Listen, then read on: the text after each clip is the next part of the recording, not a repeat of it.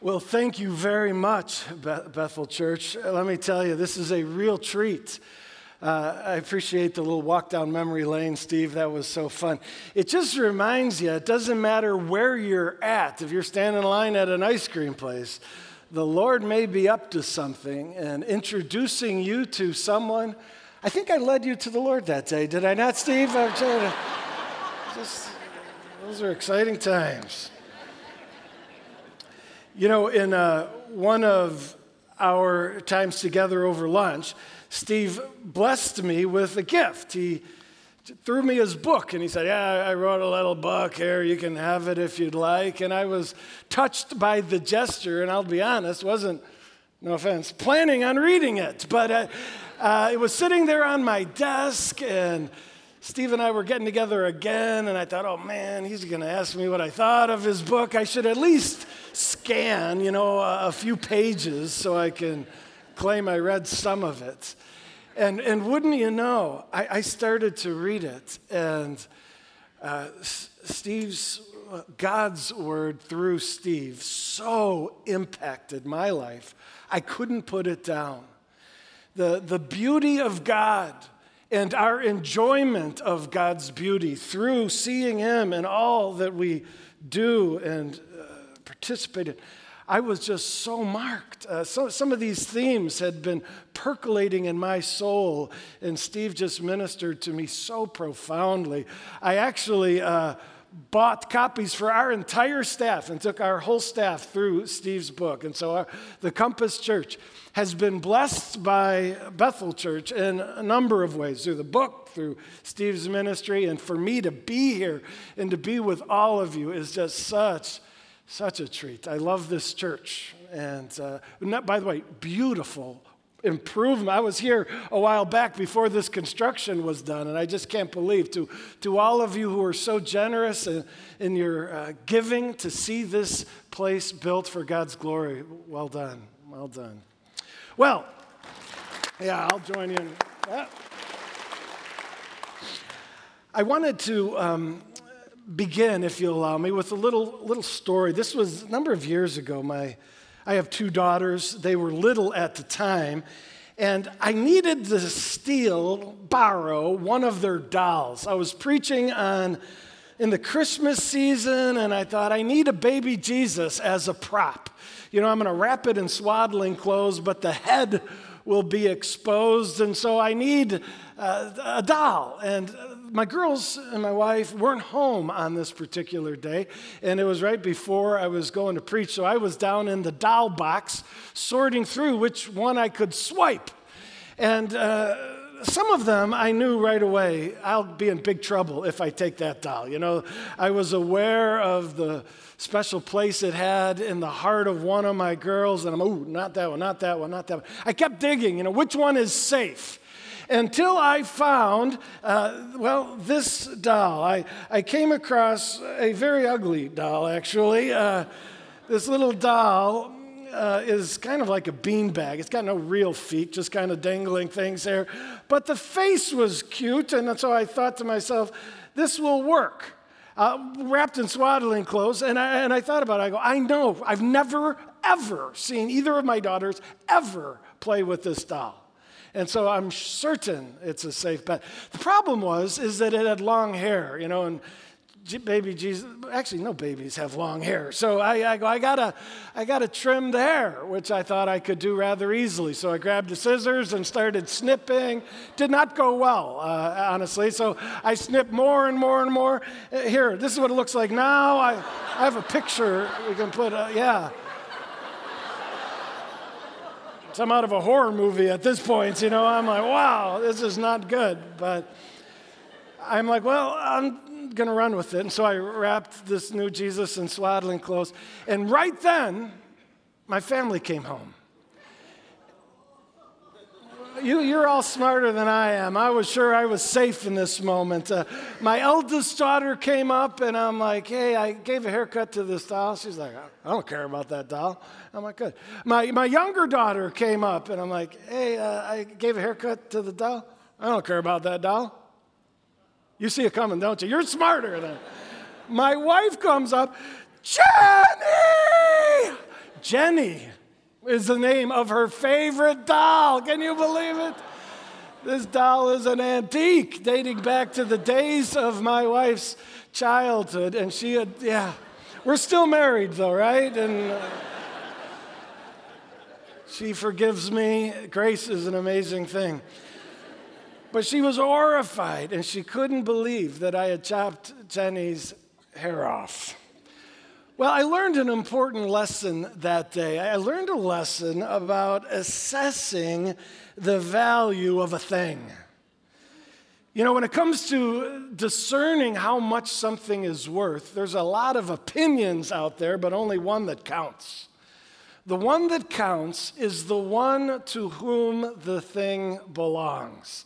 You know, my daughters are like, yeah, destroy it. I don't care. It's worthless. But my wife, and her opinion is the one that matters because it was her doll. She said, no, I'm telling you, you destroyed a priceless doll of mine.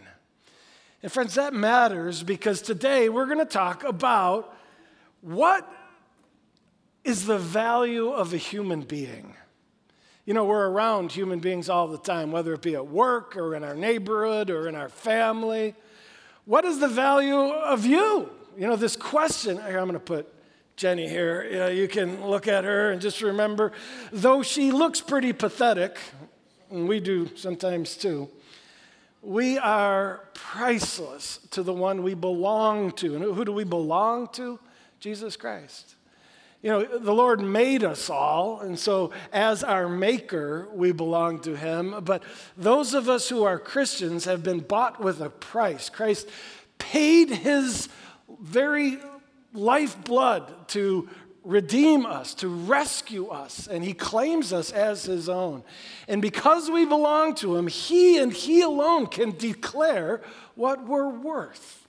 And so let's study that together, shall we? I want to turn with you to an absolutely precious passage. I'm sure it's one that most, if not all of you, are well familiar with. It's Luke 15. If I were to have one chapter of the Bible, arguably this might be it. It's just so powerful. In this one chapter, Jesus gives 3 parables back to back that all center on this notion of what is a human worth. Let's remember the context, shall we? In the very first verses of Luke 15, we see where Jesus was speaking. It says, sinners were all drawing near to hear him. And the Pharisees and the scribes grumbled, saying, this man receives sinners and eats with them? So Jesus told them this parable. These scribes, these Pharisees, are having a reaction to Jesus' decision to dine with notorious sinners. And Jesus, seeing the problem, seeing their reaction, he says, oh man, you guys need a parable. No, you need 2. No, you need 3, and Jesus says. What's the problem?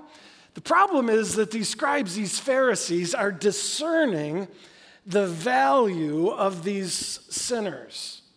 They weren't very godly. They weren't very spiritually successful. And as a result of a lack of impressive quality in their lives, these Pharisees, these scribes, had concluded that they're worthless, that they're an embarrassment. I would have nothing to do with them. And yet Jesus pursued them. Jesus loved on them. Friends, what we see here is a contrasting system where the world's system is all about merit. If you're important, you better prove it by what you accomplish. If you matter, you better have career success, monetary success, athletic success, physical beauty that's impressive. You better have relational families that are perfect. Success, that's what makes you matter. And this is the system we live in. And a lot of us fall a little short of that perfection. And so we are in danger of concluding, as the scribes and Pharisees did, that people who don't have spiritual success or some measure of success just don't matter. What we find with Jesus is that God's evaluation of who we are and how much we matter is grace-based. And as you're aware, grace is undeserved merit and love and favor in God's eyes. And so this is a battle. It's a constant tension that we all face as we wrestle with this. The world tells me this is what matters, but God, whose only opinion matters because we belong to him, he says otherwise. One little place you can experiment with this, maybe some of you are going to take a summer vacation and you're on an airplane. Or maybe in the next year you'll be on an airplane. Here, try this out. You just want to test if you matter. Decide that, you know what, the lavatories I've heard are better in first class, so I'm going to use that one. Well, that's fun. You walk up to the sacred curtain that separates the riffraff from the first class customers, and you just kind of push the curtain aside. You'll notice they're being given hot towels and little hors d'oeuvres to serve, stuff we never get. And the flight attendant will come to you and say, please step back and away from the curtain. And at that point, you say, oh, I'm sorry, I'm not going to sit up there. I was just going to use the lavatory. I heard it's better than ours. And so she will then, or he will then, get firm with you and say, get away and get back to your seat, And at that moment, you just have this awareness that the little special curtain divides the really important from the rest of us. Anybody feel what I'm talking about? There are subtle reminders all the time that we are not as important as they. And this is a battle that we have, and one Jesus wants to help us with. If I could remind you, I see two applications of this message as we press in. One is understanding our own value in God's eyes, and the other is understanding the value of those you live with and work with and are in your neighborhood, because this applies to them as well as you. All right, so 3 parables that Jesus tells. I want to make just a comment. All 3 of the parables have the same main point. That main point is that sinners matter to God. In fact, all of them have something that's lost, but that lost thing becomes found. And when it's found, there is a party in heaven. Remember, the angels rejoice in the redemption and the salvation of this lost thing. It's a reminder that at the moment of our conversion, when we're made right with the Lord, a party in heaven erupts. Boy, you want to know that you're valued to God. How about thinking about that? A party among the angelic hosts in celebration of your redemption? Yeah, that's what the Bible says.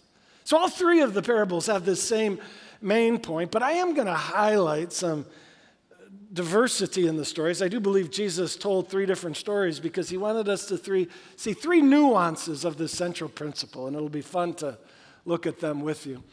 The first of the 3 parables is the parable of the lost sheep. I'm going to read in verse 4. What man of you, having 100 sheep, if he has lost one of them, does not leave the 99 in the open country and go after the one that is lost until he finds it? And when he has found it, he lays it on his shoulders, rejoicing. We're all familiar, many of us at least, with this beautiful parable of the lost sheep. One of the things Jesus was so brilliant at was using dynamics that were readily apparent and commonplace to the people in his day and making a spiritual application out of them. And there were shepherds wandering the countryside with Christ all the time. And non-shepherds would marvel at how the shepherds do their thing. One of the things that a non-shepherd would marvel at is the knowledge the shepherd has for the one sheep. If you or I were to look at a herd, flock, that's what they're called. I'm not much of an animal guy, as you can tell. A flock of 100 sheep, and then take one away, and now show me a flock of 99 sheep. to me, they would look exactly the same. And if you were to press me further and say, well, actually, in this one, there's one missing. Which one is it? I have no idea. Yet in Jesus' day, the shepherds knew. It's mind-boggling for us to imagine, but they lived with these sheep day and night. They were with these sheep all the time and interacting with these sheep day and night. They grew familiar with each. In fact, they named their sheep. Did you know that? They would give names, maybe based on the way the sheep walked, or some about the sheep's personality, or some about how the sheep looked. And Jesus talks about him being the good shepherd and us having names that he has given us. He calls us each by name. Well, that's the case with sheep. One thing that's similar would be identical twins. When you remember meeting identical twins, when you first meet identical twins, you're looking at them going, there is no way I will ever be able to differentiate between you two. And yet I remember once I worked day and night, back years ago, but I worked with identical twins. And after years of getting to know them and sharing life with them, their differences became so obvious to me. I'm like, oh yeah, Tom, Brian. It's how it is with sheep and the shepherds. When that shepherd looks over his flock of 99, when it's supposed to be 100, he says, where's old Graybeard? He was here a moment ago, and he's not here. And Jesus says that a good shepherd will leave the 99 and go after that one until he finds it. And when he finds it, puts it on his shoulders and brings it home, rejoicing. Friends, one of the things this parable speaks to is how precious the individual is to our Lord. One of the temptations in our day and age is to look at the amount of people in the world. What is it, like 7.7 billion? And we feel so small in this massive sea of humanity. And it's so tempting to say, you know what, I'm just an individual. I mean, there's so many people. The world is so big and impressive, and I'm so small and puny. And to feel like you don't matter. Friends, this parable reminds us of how precious the individual is to our Lord. Jesus went to the cross, and he died, yes, for the world, but he died for the individual. He had you in mind. You are absolutely precious to him. You'll see on the bottom part of the slide here, I have the word known. I want to make this simple point, and that is that even though we feel like a face in the crowd, we are known to our God. He looks at us and he says, I know you by name. In fact, it says in Luke 12:7, the Lord counts the hairs on our heads. The details that don't even interest us interest him. The peculiarities of our personality and our gifting and our interests. The Lord celebrates those details. We are known and known well by God. I remember years ago, I was 12 years old, and it was summer actually, and my buddy and I wanted an adventure. We wanted to pull a Ferris Bueller's Day Off kind of adventure. And so we went to our moms and said, hey, we want to ride the train to downtown Chicago. I have a 12-year-old son now, would we never let him do that? And yet, on this particular day, my mom said, yeah, go for it. And so my buddy and I hopped on our bikes, rode down to the train station with our pockets with a wad of cash, and we thought we were so big. We sat in the train and paid our tickets, and that train took us to another world. It was like rush hour. Have you been down to Chicago at rush hour? You talk about a lot of people. I never felt so small in all of my life. Here's a picture of what it looks like getting off the train at rush hour. I mean, we, as 12-year-olds, are these little kids smashed between this massive humanity flowing through this train station. We kind of thought we were going to look around and wonder which way should we go. We had no choice in the matter. We were just swept away, Are you okay? I'm okay. And all these important people wearing business suits and, on a mission to work. And I just started panicking as a young kid, thinking to myself, I'm lost in this. I never felt so small. Do you ever feel small? Do you ever just look at the size of the earth and the size of the cities and the size of our country and just say, who am I? Well, that's a fair question. But remember this, God loves the individual. And when you wake up in the morning and you wonder, Lord, are you even aware of my little adventure here? God's like, are you kidding me? I know the number of hairs on your head. I call you by name. You are my precious sheep. And some of us struggle with this notion of how can God be there for each one of us at every motion? The omnipresence of God has many important applications to our lives, but one of them is He is able to be everywhere at once. I know for us, we're limited in our capacity. If you have 7 children, you're struggling to divide your time and energy and focus between all those kids. God doesn't have that problem. He is not limited like us. He is able to fully engage 24/7 with the one sheep, with the individual. He loves you and everything about you. He celebrates, minus the sin He's sanctifying out of your life. And friends, you just got to remember that even though you feel like a face in the crowd, you are known by God. All right, that's the first parable, the parable of the lost sheep. Let's go to the parable of the lost coin, shall we? Maybe this is the one that gets the least amount of love out of the 3. And I would tell you that's a mistake because it's awesome. Verse 8. Or what woman having 10 silver coins, if she loses one, does not light a lamp, sweep the house, and diligently seek it until she finds it? Verse 9, and when she has found it, she calls together her friends and neighbors, saying, rejoice with me, for I found that coin I had lost. And so I tell you, Jesus says, there is joy before the angels of God over one sinner who repents. Well, again, we see that central theme of lost people mattering to God. And when one person is saved, they're like that coin that was lost but is found. But I want to press in and seek to better understand this parable and see if we can't find a nuance that makes it really special to us. First of all, you should know that when it talks about a silver coin, the actual Greek being translated there is a drachma. And a drachma, that coin, was actually a significant amount of money. It was a day's wage. And so what would a day's wage be today? Let's just throw out $100 for a benchmark.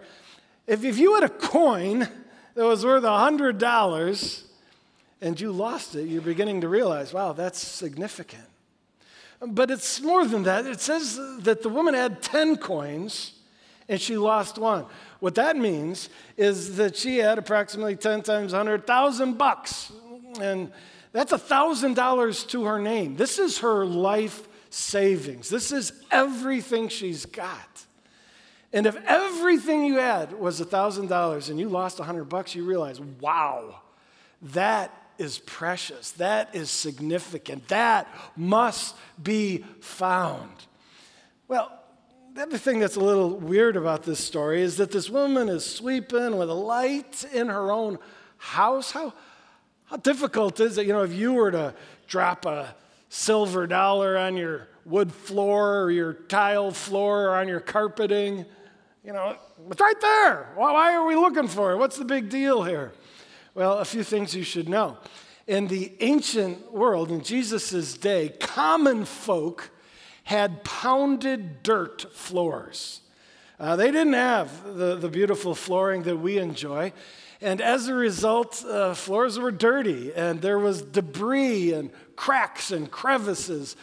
And coins tended to be old and worn and tarnished.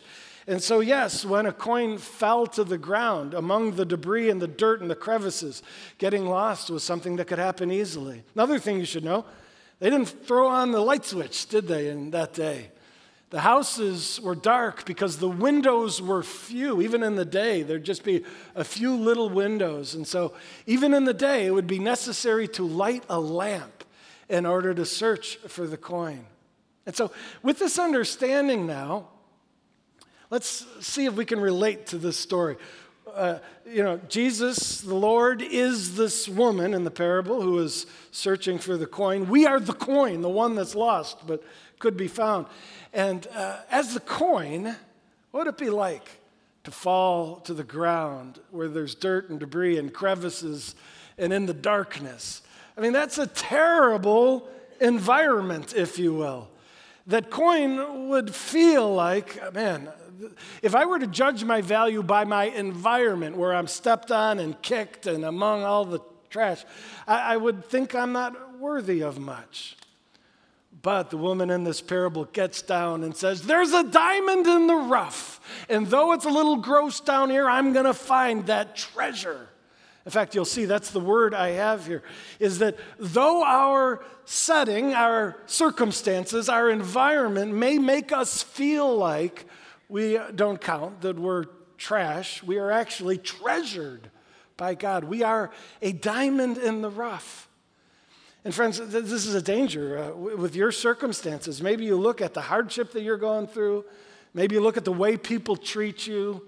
When you look at your circumstances, it may be tempting to conclude that you are lacking value because look where I find myself. And Jesus says, the Lord is like that woman on her hands and knees, scouring through the dirt and in the crevices, looking and looking until she finds that coin and says, yes, I have my coin. Friends, come and celebrate with me. Though we may feel like from our surroundings that we're just no good, the truth is we are treasured by God, treasured by Him. Going back to my little story into the city, my buddy and I finally got out of that train station and we were wandering around, went down by the river, went through some stores. We were having a great time. And then some advice that came to me from my mom started coming to my mind. My mom had said, make sure you stop by and say hi to your dad. My dad at the time worked in the city. It was actually in the Sears Tower, a pretty exciting place. He was one of 4 partners who owned a bond trading company. And so I said to my buddy, hey, my dad's in the Sears Tower. Should we go try to find him? And he's like, yeah, let's do it. Here's a picture of the base of, Sears Tower. I don't even know what the building's called, right? The Willis Tower. Never going there. Sears Tower. Here's where it was. So you may know this about the Sears Tower. There is an entrance for visitors to go up to the sky deck and see, but on the other side, there's an entrance for the business people who work there. And so we figured that out, and we went in the business entrance because we wanted to go up to where my dad works. And so can you imagine 2 12-year-old ragtag boys, jeans with holes in the knees and ratty T-shirts, and we walked in and, looking around in this massive lobby, and a security guard came right up to us, grabbed us by the shirts and said, boys, get out of here. And we were kicked to the street.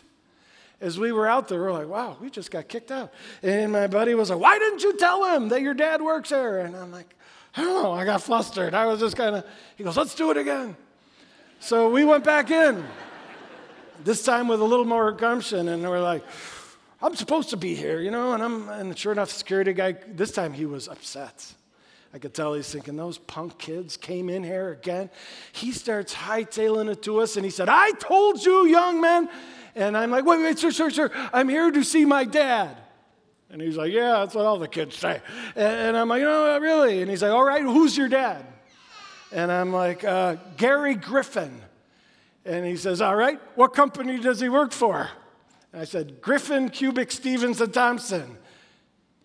And he knew of that company, and he knew Gary. He said, let me make a phone call. Come with me, boys. So we walked over to this lobby reception desk, and he grabbed a phone. He made a call, and he says, I have 2 boys here claiming that Gary Griffin is expecting them.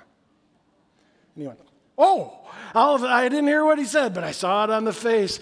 And all of a sudden, he says, thank you very much. I will escort them up. And he hangs up the phone, and he says, Gentlemen, huh? Gentlemen, I am terribly sorry for the misunderstanding. Would you please follow me? And we were like, hey, yeah. Suddenly, like $1,000,000. Here's the point. Though the world may kick you to the curb, though the world may treat you like you just don't count, and you have no business being here, what they think about you doesn't matter. Call the Father and ask him, hey, talk to me, Father. You tell me, what am I worth? I'm like this silver coin down in the dirty floor getting kicked around. What am I worth? And he speaks up and says, son, daughter, you are treasured to me, precious beyond your wildest imagination. So don't be deceived by your circumstances and come to faulty conclusions about the worth of people. You are treasured by God no matter where you find yourself. All right, one more. And this is the parable of the lost son. And due to the length of this parable, I would ask that you allow me to paraphrase, and then we'll zoom in on a couple of verses. The situation is that this father has got two sons. And this one son doesn't like the father, doesn't want to do life with the father. This son says, Dad, give me my share of the inheritance because I want to take it and scram. Do you have any idea how offensive this must have been to this father? Well, what is this son saying by this request? He's saying, in a sense, that, I'm not real big on being in this family, and I'm kind of just waiting for you to die. And it's kind of like taking too long for you to die. So how about we just pretend you're dead? And you give me your money now so I can get out of here. Oh, the offense that would have been in that culture and our own.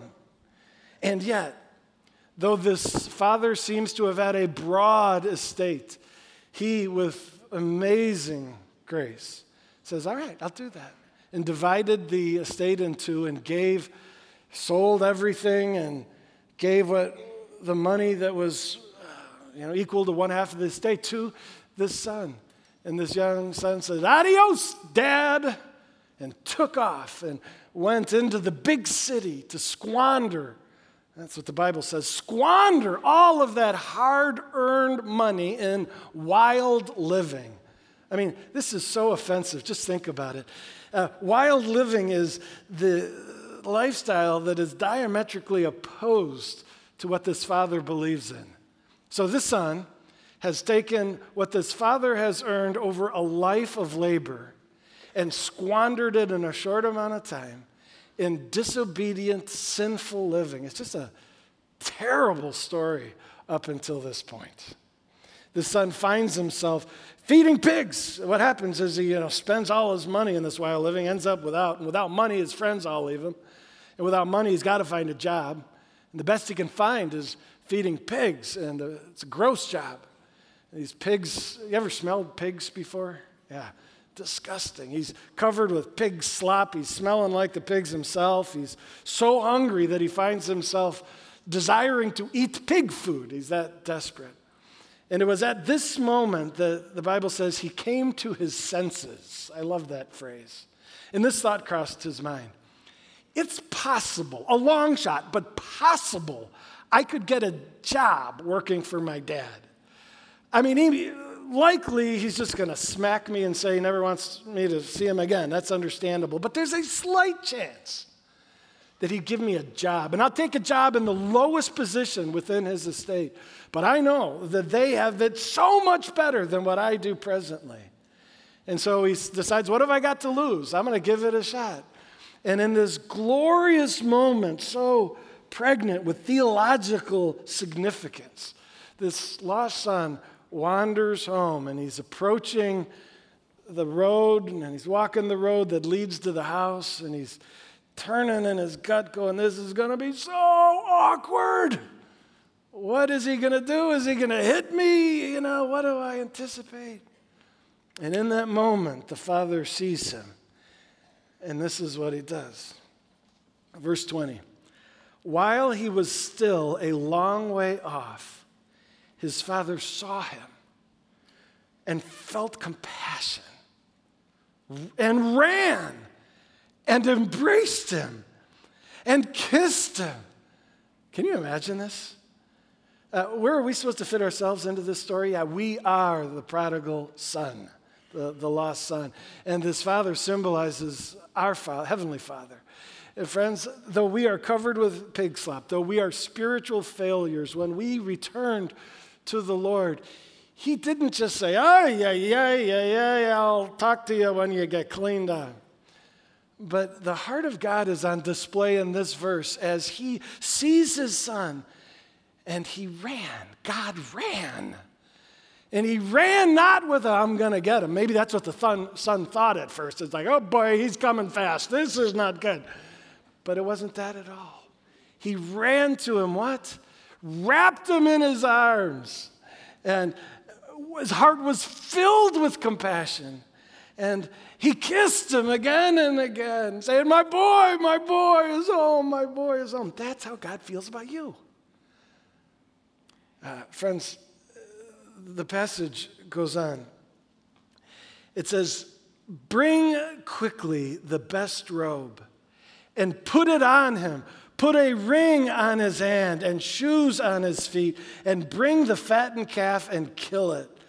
And let us eat and celebrate. For this son of mine was dead, but he is alive again. Do you see the secret there? Friends, this celebration reveals the heart of love for the Father. This Father is like, we got to celebrate. When he says the fattened calf, this is not just any party. This is like the greatest of party. The fattened calf was what was saved for the most special of occasions. And so this father says, we're going to celebrate the return of my son in elaborate fashion. Let's get a robe on him. Oh, how good do you think that robe felt? You know, as he is just covered with pig slop, hasn't showered in weeks. I mean, he feels so disgusting when this glorious robe is pulled over his shoulders. The righteousness of Christ is symbolized, covers us. And the ring, oh, that's so important too, because the ring in that day was called the signet ring. It was almost like giving the credit card of dads, because the signet ring had an engraving in it, the family seal. And so it was like having legal authority as a representation of this family estate. In wax seals, they'd use the ring to stamp and secure a document. And so this family ring meant you are not just a servant as you desire, you are my son in full standing with full authority returned to you. Oh my, the grace of our God. And so, where does this come to us? You'll see I have the word loved here on the screen. Though we be a spiritual failure, we are loved by God. Well, one of the painful realities is that we resemble this young son more than we wish we did. You know, we promise God we're not going to do that again. And we do it again. And we strive, even, with the help of the Holy Spirit, to be godly. And yet all of us stumble and all of us fall. And we're so mad at ourselves for failing to live up to our own aspirations. And it's hard for us to imagine that God could ever love one as messed up as us. But this story reminds us that though we be spiritual failures, sinners, the Lord still loves us. This picture of God. In fact, I would challenge you to imagine yourself. I do this sometimes. I lay in bed, when I can't sleep, I'm like, I'm going to lay in bed. I'm going to imagine that road home reconciliation moment with the Lord. I'm going to be the son, and so I imagine myself just all covered with pig slop smell and just awful, so embarrassed about what I've done. And I'm walking down the road, and I imagine the Lord as the father of that son running to me. I'll lay in bed, I'll imagine God locked eyes on me, running to me. And I'll imagine God just grabbing me tight around the chest, lifting me up and swinging around and kissing me, saying, Jeff Griffin, I love you. Some of you are like, man, you're really into yourself, Jeff, if you lay in bed imagining this scenario. And yeah, maybe I have a pride problem, but this is not an expression of that pride problem. This is just a man desiring to live in reality. This is just someone wanting to be in touch with how it really is. Because Jesus told us this parable, because that's how it really is. That's how the Lord feels about you. And if you're interested in connecting with reality, you've got to press into this story and think about it and realize the heart of the Father towards you. A spiritual failure is displayed in this passage. And so be real careful that you don't conclude because you have messed up so bad that God must not care about you. He does. He cares so much. He loves you. It's all grace-based. So let me go back to my story about downtown in the city. I was so excited to be escorted by this security guard in this glorious elevator, riding up to where my dad worked. And when the elevator opened, there was the name of my dad's company in metal letters on a marble wall. And, we were both excited and feeling a little insecure, like, are we interrupting something? We have no business being here. But my mom had told me to come, and the guy had called telling him I was here. We walked around the corner. My dad worked in a huge room that was a trading floor. So just one big room, and there's this flurry of activity as men and women are on the phone making bond sales and purchases. And all of a sudden, I saw my dad from the far side of the room. Or more importantly, he saw me. And he was on the phone, and he just lit up. And he quickly ended his call and smile across his face, and he turned and started walking down that aisle, and he almost ran. He walked so fast to me and picked me up, just like the story here. I mean, I was in his arms, and I looked, remember bratty jeans, holes in the knees, and old t-shirt, but it didn't matter. He picked me up, put his arm around my friend, and my dad's like, I can't believe you came down. I'm so glad you did, son. He goes, I'm taking you two to lunch. And I'm like, sweet, this is like the story, let's kill the fatted calf. Actually, speaking of fatted calf, I kind of had McDonald's in mind, and thought that's where we're going. But my dad goes, no. He at the time was a member of an exclusive private club called the Metropolitan Club that's up on the top of the Sears Tower. Here's a picture of it. My dad's like, I'm taking you to the Metropolitan Club. And I'm like, you are? Holy cow. And so we got on this elevator. We rode all the way to the very top of the Sears Tower. And I could not believe the glamour of this place. And I felt very insecure about the way I was dressed suddenly, because everybody is in business for real dressed up attire. And then I said to my dad, Dad, I don't know if we're really supposed to be here looking like this. And he looked at me and goes, actually, you have a point. This place does have a requirement that you have to wear a coat to be in it. But he called over this hostess, and he knew him by name, and my dad called him by name and asked, hey, can you line up my boys here with some jackets? And he goes, let me see what I can do, Mr. Griffin. And so he goes away, and he brings out these sport coats, not exactly made for little boys, but we took them nonetheless. And I can remember slipping on that sport coat, and it made my shoulders about twice as wide in one moment. But as I walked through that restaurant and sat down at that table and ate that luxurious food, I felt like $1,000,000. I was living the story. And so should you. If you don't, you're missing out on reality. Because the Father, though you be a spiritual failure, adores you so much. And Jesus was trying to get the people in his day to understand how much everybody, the worst of sinners, matters to a God of grace. And so if I could just put up a summary slide here, I would just remind you of the lesson of the sheep. If you feel like a face in the crowd, like, there are so many, 7.7 billion people, who am I? The world is so big and impressive, and I am so small and puny. Know this, though you be a face in the crowd, you are known by God.